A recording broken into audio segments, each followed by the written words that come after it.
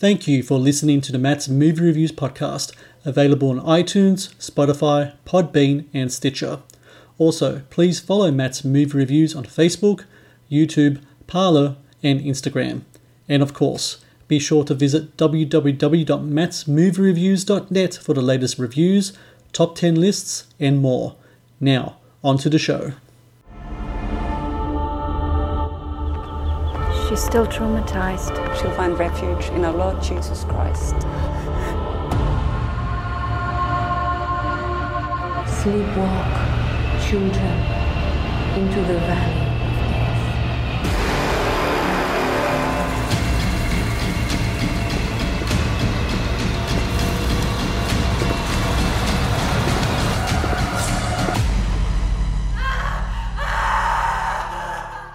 Hello and welcome to the Matt's Movie Reviews podcast. I am your host Matthew Perkovich and this is episode number 286. Out now on DVD in Australia is Cult Girls, a horror thriller that tells the story of a young woman who escapes a pagan apocalyptic cult only to return to the horrors of her past as she searches for her two younger sisters who are still in the cult's grasp. Visually haunting and driven by rich Lithuanian folklore legend and the black metal scene and all the notoriety that comes with it, Cult Girls is a unique horror movie that is as intriguing as it is thrilling.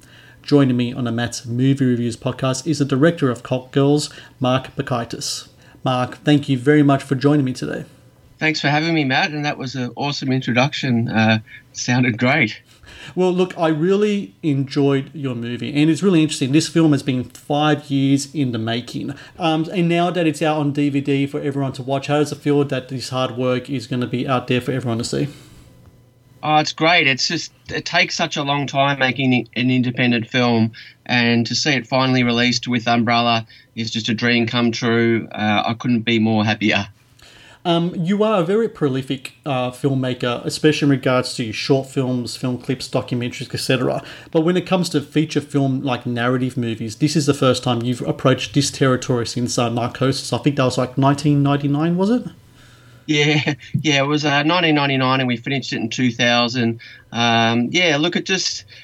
doing a feature film, it just takes a lot of work. It costs a lot of money, and it's a big undertaking. So I guess I keep myself fresh by doing smaller projects in between. Considering the investment needed, financial and time-wise, and everything else as well, what is it about the story of Cult Girls that really drew you back into this form of filmmaking? Look, I think I really wanted to explore the folk horror territory. You know, I was really drawn to the films of Jean Rollin and Jess Franco and all the European art house cinema, and I wanted to make an Australian independent film that was very different to most Australian films. So going to Lithuania was just a really exciting experience to be able to shoot in another country and work with actors and crew from overseas and do something a little bit different. It also posted lots of challenges. You know, when we came back to Australia, we really had to fill the gaps in, and that made it hard in a way. We were almost, kind of had some restrictions because of what we'd already shot. So it was an amazing adventure and an amazing experience. I also read that your grandparents come from Lithuania. You are from Lithuania, ancestry, Lithuanian stock. I also read that some of the influence that he had on you as a kid, while he was a devout Christian, he did have kind of like these kind of little pagan kind of statues around the house and such. Is this correct? Yeah, it was funny that a lot of the Lithuanians, they're Christians, but similar to the Mexicans with the Day of the Dead, they maintain these ancient pagan traditions through their Christianity. And yeah, he was like that. He had this statue of the devil, which I was fascinated by as a kid. It sort of spooked me, and being into horror movies and stuff like that, I always thought this is really weird that he's a devout Christian and has these, crosses also around the house, but he'd have these pagan artifacts. And, I was very fascinated by that particular object, and I've used it in a lot of my little short films over the years, and it appeared in Cult Girls as well. I also read that when you were a young kid, maybe around 12 years old or so, that you used your grandfather's Super 8 camera to start like making kind of like films. Is this true as well? Yeah, so he was a really positive influence in many ways. That Super 8 film was the start of my filmmaking process. I was, like lots of other kids at my age, when I saw Star Wars, that really kind of informed me, and I really got interested in filmmaking after that. And the first film I made was like a Conan the Barbarian kind of homage with all my kids, with all the kids in the neighborhood, and it was a funny little film. Coming back to Cult Girls, it is an independent movie. It's an independent movie, though, that stars Jane Badler, and a lot of people might remember her from her work in the V TV series. I'm pretty sure she was in the reprisal of that as well, that came out in the 2000s as well. When you get a name like that on board in independent film, what does that do to your film when it comes to funding and also securing distribution? Look, it really helped. We were struggling for a while to finish the film. We needed to do a sound mix. We needed to do a grey. We needed visual effects. And we had some interest from some executive producers in Los Angeles. And that wouldn't have happened without Jane being in the film. So I was very lucky to finish the journey by going to Los Angeles, and I did my sound mix with a guy called Jonathan Miller, and he'd worked on films like Don't Breathe and Independence Day and Trainspotting and Evil Dead and the Hellraiser 2 and 3. So even Hardware and Dust Devil, Richard Stanley's films. So it was amazing to just this small indie film that was really scraped together over many years, to be able to finish it at a high caliber with a person like that was awesome.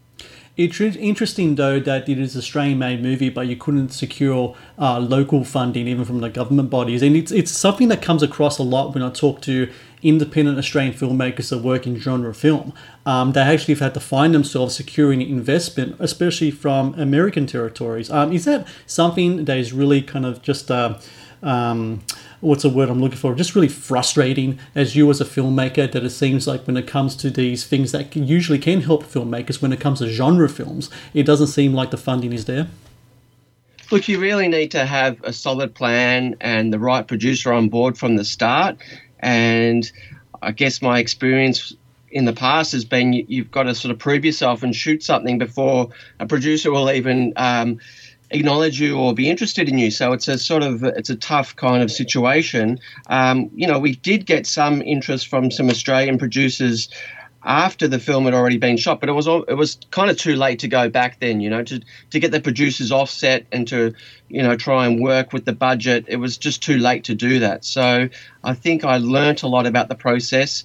But yeah, I think if you want to do it properly, you've got to do a lot of planning from the start. And I think we just jumped into it without much thought, which is probably not the best way to do a film. But sometimes you've got to be proactive and make things happen.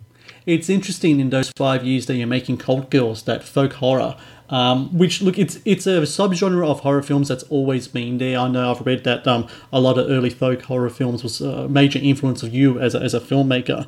But over the last few years, it's become really kind of mainstream with Midsommar and The Witch, etc. As you're watching this happen, and you're making your own film, you think to yourself, oh, look, I landed on a perfect opportunity to release this movie, because interest in this kind of thing is really high. Yeah, it was really interesting. I went to see The Witch at MIFF, with its premiere at MIFF, and that was during the middle of the production. I was like, oh, this is exactly what I want to do. Obviously, it's a higher budget. And then, obviously, Hereditary and Midsommar, I thought, wow, at least I'm in the zeitgeist, even though it's a low-budget film. So it's just frustrating that those films got finished before mine, so it just took so long without having the budget. When it comes to making horror films that deal with these kind of subject matter, it's really interesting. I was just only talking to a filmmaker last night, and in his movie, while it was a demonic possession film, it strayed away from kind of like the more Judeo-Christian kind of concepts of that subject matter, and actually tapped into Hawaiian mythology, of all things. Do you think that these days a lot of filmmakers are straying away from the kind of Judeo-Christian concepts of the supernatural, maybe because they have been done so many times thought, and they're looking for something fresh and new to kind of to use as a resource to fuel their horror movies? Yeah, definitely. I think probably, growing up in the 70s, probably the Catholic religion was a lot bigger than it is now too. There's probably more widespread religious beliefs these days, whereas I think when you grew up, that was the main sort of religion, and even if you didn't really believe in it, some of the elements really scared you. So obviously, The Exorcist is a classic example. Even if you don't believe in the Christian religion and God and all that sort of thing, it's a very terrifying film. So I guess filmmakers at that time tapped into that thing, but now, I guess we're looking at a new age, and it's a very different period now that we're living in. You mentioned that you filmed in Lithuania. Was it the first time you were there, Mark? It was, yes. It was the first time I ever went. So I had the opportunity to go. My parents were heading over there for this big festival, and I thought, well, this is a real opportunity to go over there and try and create something artistic while I was over there. And I basically took one other crew person that had been there before and spoke the language, and he knew his name was Jurgis Milekis. He was also in the film Dogs in Space with Michael Hutchence and Nick Needles and all that. So basically he sort of assisted me, and we went over there, and he sort of got together a local cast and crew, and we just did it in a very guerrilla sort of style. Featured in the movie is this really kind of important place of religious and cultural significance in Lithuania, the Hill of Crosses. And for people who don't know, pretty much what you're looking at is, as described, is like this massive kind of hill. Crosses, I don't know, how many do you think in the thousands, Mark? Wooden metal crosses. And it's really interesting, the reason why it's there. No one knows when it was actually established, but I think they're thinking like mid-19th century. It was kind of like a kind of like a tribute to like the victims of the different Russian revolts in the mid-19th century, and it especially came to prominence during like the Soviet Union's communist rule of Lithuania in like the 1960s, 70s, and 80s, and going on forward. When you are there in the presence of something like that, what's it like to number one to be there, and number two, when you're looking at it, did you just think, my God, this would be awesome for my film? Yeah, I've always been fascinated by photos of that place that I saw when I was growing up. And as you said, it has a very political significance. It was a real sort of symbol of their beliefs, the Lithuanian people's beliefs that were taken away under communism. Being there was just, it was an amazing place. It's quite eerie, even though it's quite a big tourist destination. And we had a few issues we had to key some of the people out in post-production because there were so many people there that day. It would have been great to shut the whole place down. But yeah, it was just a very eerie place. We drove about 3.5 hours to get there, and it was raining that day, so we just had to shelter under these trees and wait for the rain to stop so that we could shoot. And it was just it was an amazing place.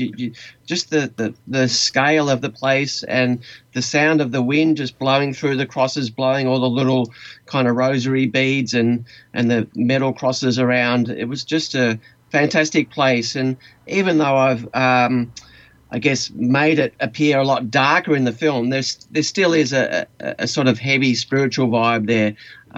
So it was fantastic to shoot there. The really interesting thing about Cult Girls is that it touches on, or quite much delves into, this really kind of like current day practice of this ancient pagan religion in Lithuania. I think it's, the pronunciation is Remova. Is it Remova? Yes, that's correct. Yes, and it's a really interesting kind of thing in that you mentioned at the start of your film in a little kind of transcript that Lithuania was kind of like the last holdout during the Christendom of Europe. I think it was like mid 13th century that it was actually it finally did kind of like turn into a Christian nation. But ever since then, no matter what happened, whether it was the Christianization of Lithuania or in the early or in the 20th century with the Russian revolts, or later on with the Soviet oppression, it was always there. But now it's kind of like it's becoming a little more prominent, a little more mainstream, to the point where I think like in the 90s it was actually like passed in Lithuania law as like a non-traditional religion. And I know there's still a lot of kind of like things going on there politically in getting that religion recognized, but the whole kind of movement of this practice of ancient pagan religion, did you know much about it going into Lithuania, or is that something you learnt of while you were over there? I studied a little bit about it before I went over there, and obviously was pretty fascinated by it. And we were just really lucky with those people. We just contacted them, and they were doing a traditional wedding ceremony just after when we shot. So we were able to get them in early and get them to perform this ceremony in this sacred space. So it was all real. None of it was sort of staged, and they just did it for us. Obviously, we shot a little bit of action surrounding it. But yeah, once again, that was just a really amazing experience, being out in the middle of the woods in this high hilltop, and they just did this little ceremony around the fire, and we only really had one go at it. I hired a few local Lithuanian crew to get a few different other camera angles, but we basically had one go at it, and then the wedding party arrived, and we had to sort of get out of there. So it was really tense to try and get it all, but to be there amongst that was amazing. And now we kind of transition to this other great passion of yours, which is music. And you use a lot of kind of like folk groups that are from that kind of ancient kind of pagan tradition. There's two groups in particular, the Last Clog and Kulgrunda. You use their traditional ancient songs. There's one singer, I think she was from the Kulgrunda group, I'm pretty sure, Brigitta. She did a few kind of like solo pieces as well, which was used like within the score. How did it come about that you used those compositions, those songs in your movie? Yeah, well, as I was saying before, my father he's in the Lithuanian choir, so he had some connections with some of the local Lithuanian singers, and we just approached the Lost Clog and asked them to actually appear in the film, and they were fantastic. They're a little bit younger than obviously my father's age, so they're closer to my age. So they came down into on set and performed their song in this huge underground warehouse space, which was once again quite eerie, and they said they loved performing there, the acoustics. So, you know, having these live elements on set that aren't so staged or just made up for the film itself, it just adds another element of kind of realism that's fantastic. And also Brigitta, the scenes with Brigitta, where I recall my grandfather's funeral, and they had this very, deep kind of singing, Lithuanian choral singing that was quite sort of obviously sad. And I think she sung a song which was in a similar tone to a funeral song, and we used that in the film. And this is a bit of a spoiler, but for, Ragana, who's Jane Badler's character, for her death. So we used that scene, and that was one of my favourite scenes in the film. Going on to a different type of music now, also involved in the movie is kind of like black metal music as well. I'm a big heavy metal fan. I love like heavy metal, and I know a bit about the black music scene. Not huge in the bands, but I know bits and pieces about it. And what I really found really interesting is that I think looking from the outside in, I think a lot of people associate Satanism with black metal, which to some degrees is true. But on the other hand, there's kind of rich kind of paganism to it as well. A lot of the black metal bands, especially like the Norwegian black metal bands and such, they really kind of go back to that pre-Christian concepts of religion and folklore, etc., and that really fuels their music. When it comes to black metal, I know you've worked in the music industry, did a lot of film clips and such. Did you have ties within the black metal community? And as such, did you know much about black metal music as a scene and their philosophies as well?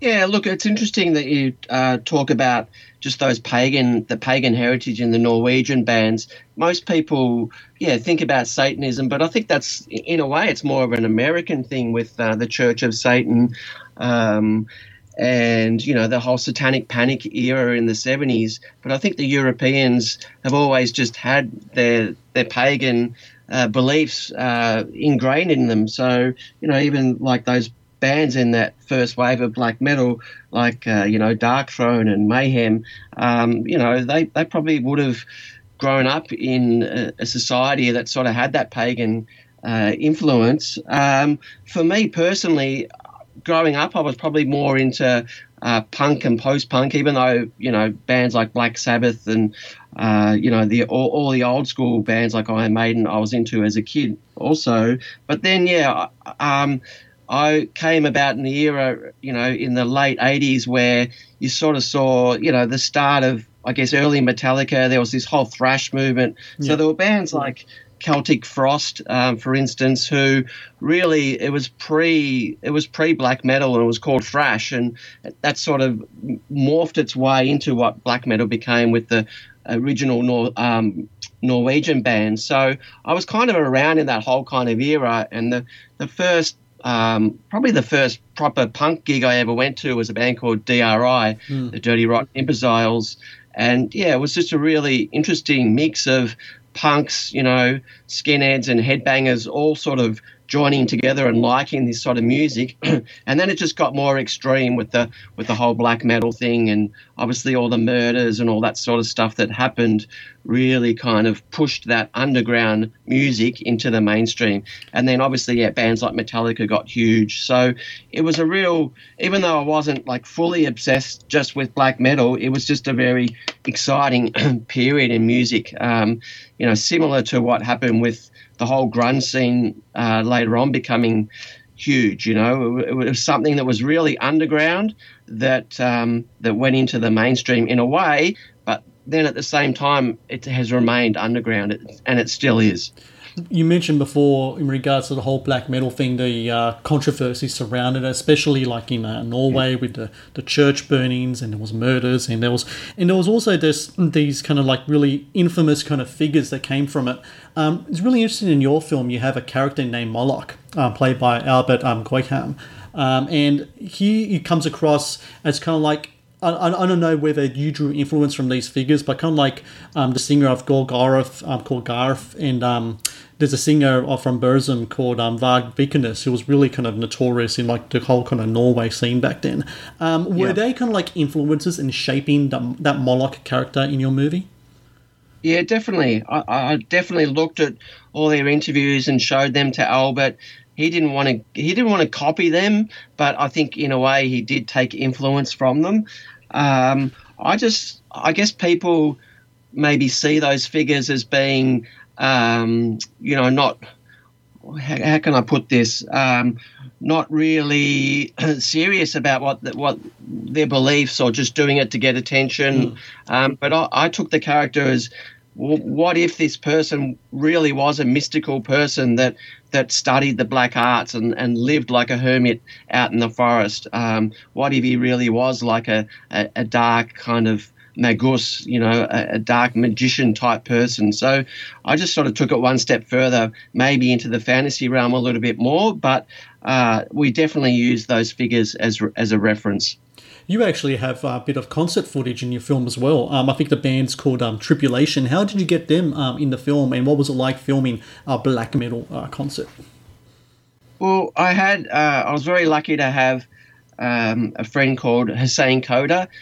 He's like a legend in the kind of indie underground kind of Melbourne scene of filmmaking, and he was very into black metal and extreme underground bands. And when I was writing the script, he sort of came in and helped as a co-writer with research and helped me with my ideas. And then, I was asking him, I was saying, well, who should we get to play the the black metal band in the film, it's going to be hard. We're going to have to get a venue, and we're going to have to light it. We're going to have to get extras in, and it's going to be so much hard work. And he said, well, every year they have Dark Mofo, which is this fantastic festival in Tasmania that draws dark art from all around the world. And there was this night called Hymns of the Dead, and he basically just approached this band Tribulation from Sweden, who were coming out to play at the gig, and they said yes. And similar to what I was saying before about the Lithuanian pagan groups, we really only had them for one song during sound check, so we had to just get it done in one song. The band were happy to do more. They said, "Oh, we'll do more," but they were already behind on schedule. So the roadies were saying, "Nah, you've only got one song with them." So we recorded them at soundcheck, and then of the night of the gig, we actually filmed the whole gig and that song, and then we just tied that footage into the film. So yeah, it was great having them in the film, because they were like a band that sort of started out as more like a death metal band, and then as they've gone on, they've really included these kind of rich gothic kind of textures into their music, and they're very kind of mystical, and they're not misogynist. They were just perfect for the film, and it was great meeting them and working with them. The whole black metal scene in regards to the imagery, the corpse paint and everything, when it comes to your movie, there are moments in the film where characters wear masks. There's different types of imagery going on, costume-wise, makeup-wise. Did you draw influence more from kind of like the black metal kind of stuff in creating especially your villainous characters, or does that stuff come from more from the Lithuanian folk legend stuff? I think it was a bit of both, I think, going back to what I was saying when I was a kid, a film like Conan the Barbarian was, in a way, was really referencing Nietzsche, and it was kind of had these pagan kind of elements in there. The masks were kind of used out of necessity, because we had, obviously some actors in Lithuania that I knew that I'd have to double for in Australia, and they might be at different ages. So that was kind of like something, a device we used to be able to get around those issues in production. And then, obviously just using a mixture of pagan kind of elements. I mean, those masks almost had a bit of a Day of the Dead kind of look about them as well. Yeah. And then, obviously the corpse paint is just, I think corpse paint is just one of those things where it just transforms a character, like all these bands talk about as soon as they put on this paint. It's like the Vikings, when they went to war, they transform themselves into sort of like a beast or an animal. So I kind of had that kind of whole philosophy behind it as well. When I look at the film and I see it's got these two great passions of yours, movies and music, also has that element of your ancestry in regards to Lithuanian culture as well integrated in that. Is it fair to say that maybe Cult Girls is perhaps your most personable and personal film so far? Definitely, yeah. It's just got so much of myself in it. I think, in a way, obviously the plot maybe isn't as complex as something like Hereditary, which is so well written. I mean, my films are very visual. They're very dreamlike. The plots are pretty thin in a way, pretty much like a film like Mandy is a good example of a film that I really like, that, I try and aspire to that sort of style. But yeah, it was a very personal film. I think in the end, the whole transformation of Dahlia into Ragnar, it's really about just accepting who you are, and accepting your family, and maybe some of the darker traits that they might have, or the issues that they have. It's about an acceptance of all that. So I think that would be one of the key messages of the film. So for everyone out there, Cult Girls is out now on DVD. You can find lots of info about Cult Girls through Facebook. They have a great Facebook page. There's also the Monsterfest website, monsterfest.com.au, has got a bunch of stuff about the Cult Girls release as well, including talking about the artwork and different special features. I actually watched the links you sent me in regards to a lot of behind-the-scenes stuff. And look, I found this film just fascinating. I love loved it very much. I love the visual style. I love the different religious and kind of like philosophical elements to it as well. So, Mark, I thank you very much for your time, and congratulations to you with the movie as well. Oh, thanks, Matt. I really appreciate it. I mean, it's a weird film in the fact that as I said before, it's very dreamlike, and the plot is kind of, pretty disjointed, maybe on purpose in some ways.